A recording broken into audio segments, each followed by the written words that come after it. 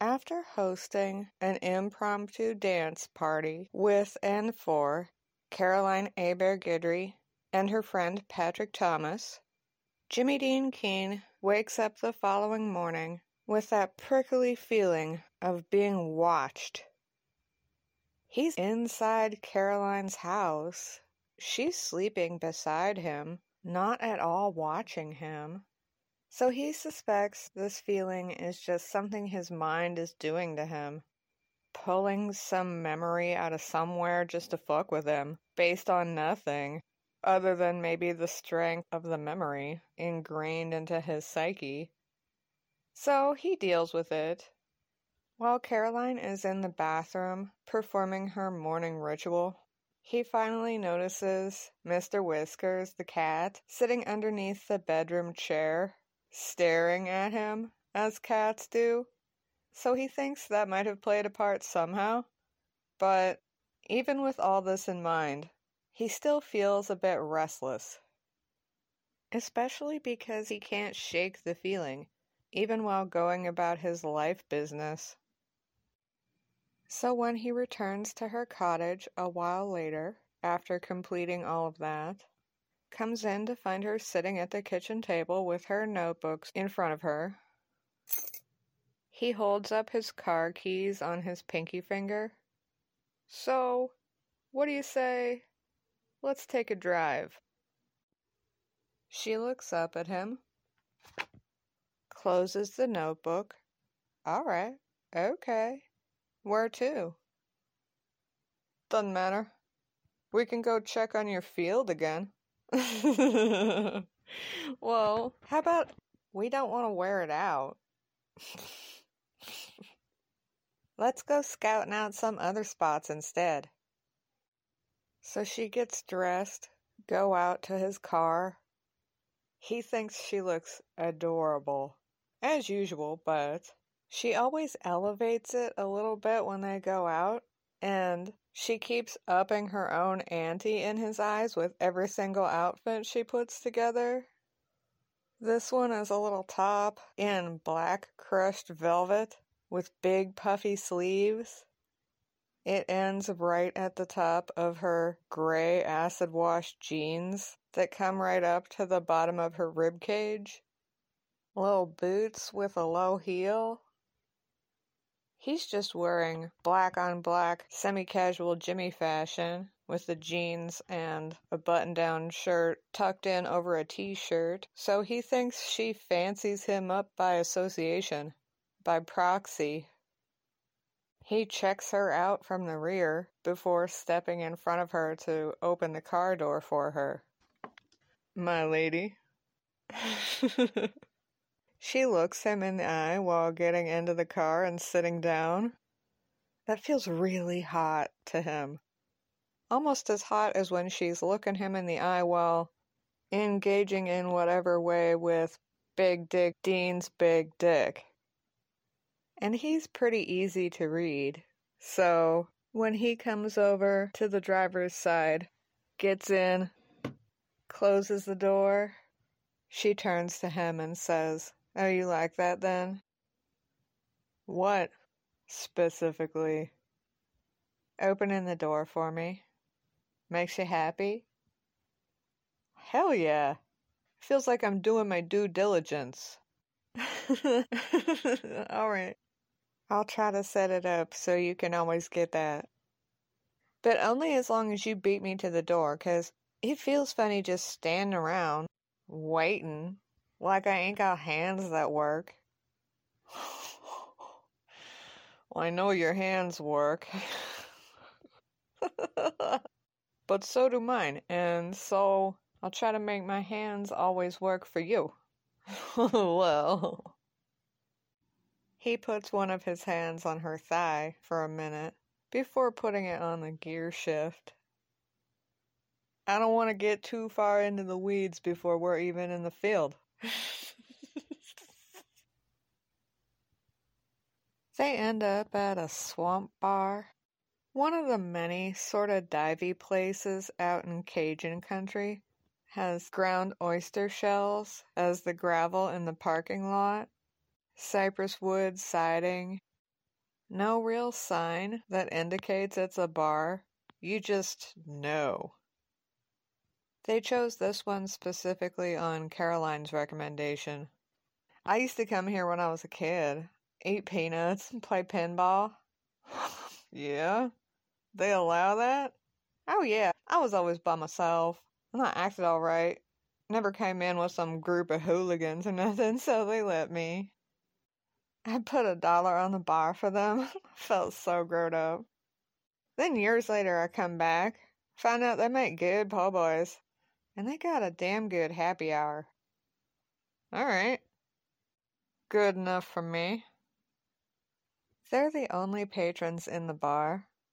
The only other person in there is the bartender, who is also the cook. Serves Caroline her drink, then goes into the kitchen to prepare their sandwiches. So this is very much not the type of atmosphere Jimmy typically puts himself into, where one is to be seen and see others. But that's hardly important, because he's there with the object of his affection, whose appearance is reminiscent of all the girls he used to like throughout the 80s and 90s, but has the body of a beautiful, fully grown woman. So there's no need to impress anyone else. This is all for him. The jukebox is playing in the corner. Ain't no woman gonna change the way I think. I think I'll just stay here and drink. Yes, sir. Hey, what a change. We go from Black Sabbath in the car to Merle Haggard in the bar. Oh, that's who that is? Oh, you not familiar with country music? I've heard it before. Especially living down here, you kinda can't get away from it, but I don't know who's who. Usually I can pick out Johnny Cash. And, oh, that one guy, what's his name? Elvis Presley. He's obviously just making a joke. You better not let anybody hear you call Elvis Presley country music, or you're gonna start a fight. They are served their sandwiches. Caroline drinks her drink. She'd ordered a Long Island iced tea, getting her kinda giggly. She offers some to Jimmy. Here, you try, but not too much, 'cause... Whoa! Yeah, that'll put you right under the floorboards. But she's not too fucked up. She's got a tolerance. Another song comes on.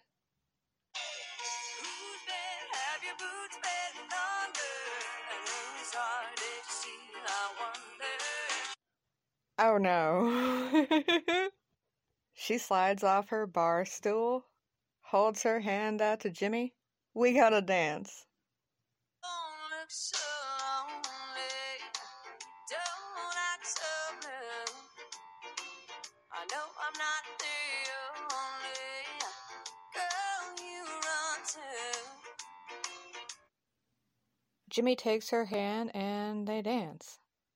She's confused about the fact that one person is typically supposed to lead the whole time while the other follows, because she keeps stepping at him as if leading before stepping back to follow. But he doesn't care. His own dancing is proficient enough that he just rolls with it. And whose lips have you been kissing? And whose ear did you make a wish in? Is she the one that you've been missing, baby? Well, whose bed have your boots been under?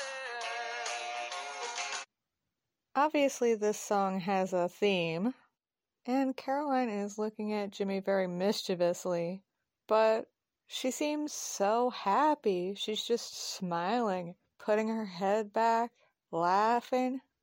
So he doesn't think this is any kind of accusation, or that she herself is actually confused about where his personal boots have been. And watching her have such a carefree, good time is much more important to him than getting a dance step correct, or otherwise being paranoid over his own pride. Patrick has taught her the cue to twirl around, so Jimmy employs liberal use of that. Gets her spinning around. She nails it every time this time, the ends of her hair fanning out. He draws her in. She leans back in his arms, smiling hard enough her eyes are closed. He technically doesn't know how to country western dance in the first place, so the fact that the blind are leading the blind is working in both of their favors, and he hopes she doesn't even notice. It's obviously not impacting her enjoyment.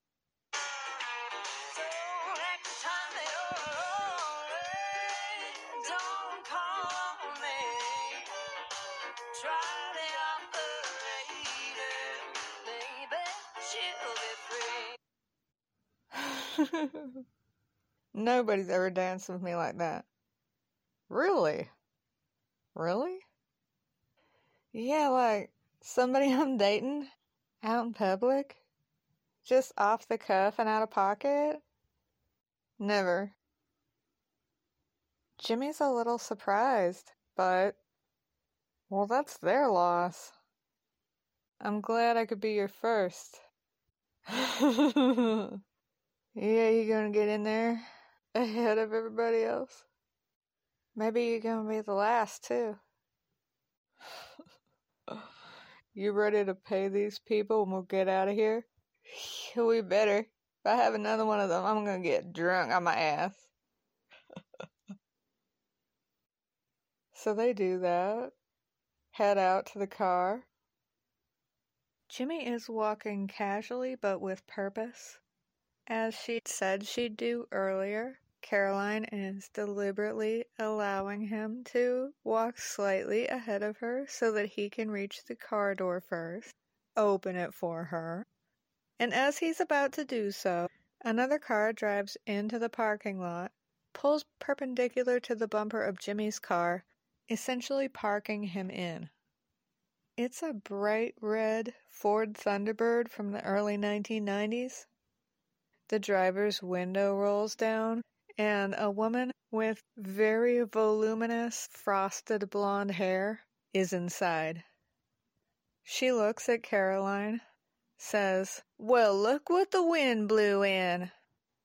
Caroline seems frozen in place. Jimmy sees a series of expressions pass across her face. Surprise, even shock. A moment of hopefulness, fading immediately into hopelessness, helplessness. A few others he can't identify.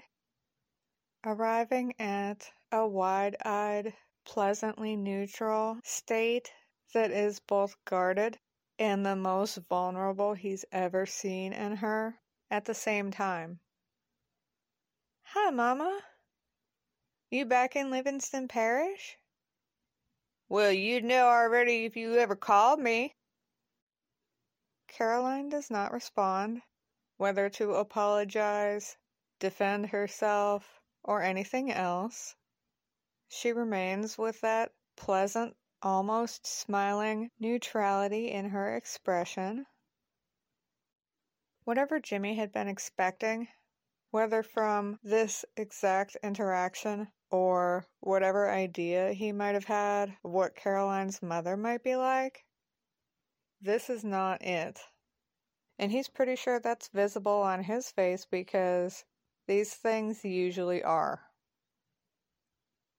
The woman who is apparently Caroline's mother is looking him from head to foot and then very carefully all the way back up again. "Now who's this?"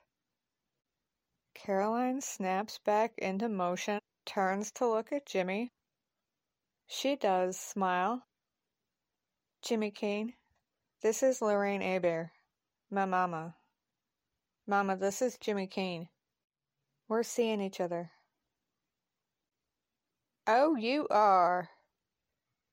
Lorraine Hebert doesn't bother to put her car in park. It's idling in neutral. But she opens the door, steps out, stands up to her full height, And Jimmy doesn't feel like he needs to be a genius in order to figure out why she probably did that. She is wearing a vinyl patent pleather jumpsuit that appears to be painted upon her body in the same shade of red as the car, her lipstick, and her spiked heels. She bears a certain resemblance to her daughter in multiple ways, but at the same time, they're still basically diametric opposites. Caroline's hair is stick straight, doesn't sit very far above her head even when she's got bedhead. She's got her blunt-tipped, rose-petal pink DIY fingernails. Typically wears no makeup except for maybe a lip color when they go out. Today it's that muted mulled wine burgundy color that was very popular in the 1990s. If you know, you know. Jimmy has never seen her wearing heels taller than the ones she has on now. She's a bit on the tall end of average height for a woman. Rangy little figure, not a lot of tit going on. The only reason Jimmy can imagine she even bothers wearing a bra is to hide her nipples. She's got that genuine smile that he likes, easy laugh, generally laid-back demeanor even when they're in a disagreement. And her mother is also on the slender side. They have similar enough facial structures, but other than that, Lorene is more voluptuous by means of perhaps strategic padding, very definitely breast implants that Jimmy is deliberately not looking at, even though he suspects that she'd welcome it if he did. With the spiked heels on, she's close to her daughter's height, so without them, she's probably right around average female height, maybe a bit shorter. And she has the acrylic talons, very artful, full face of makeup, the big, teased, bottle blonde hair. She is very much not smiling, and her demeanor is pretty well the opposite of easygoing or laid back. She says to Jimmy, "So where'd you find my daughter? Rehab?" Jimmy looks at Caroline, whose eyes have fallen subtly, but perceptibly to him. He decides it's time to play ball, although he's not going to rise to the bait. "Nah, neither of us are into the hard drugs." Lorene crosses her arms across her chest, puts her hands on her upper arms, taps her fingernails once, and the acrylic clicks off the vinyl jumpsuit with a noise like an insect. "She's my neighbor, down in New Orleans." He looks to Caroline, reaches out to put his hand on her shoulder, gently rub it a bit for comfort, moral support, and to demonstrate what he's about to add. "I like her. She's a real sweetheart." "Y'all must have just met. 'Cause you think that now. Just wait till you know her a little bit."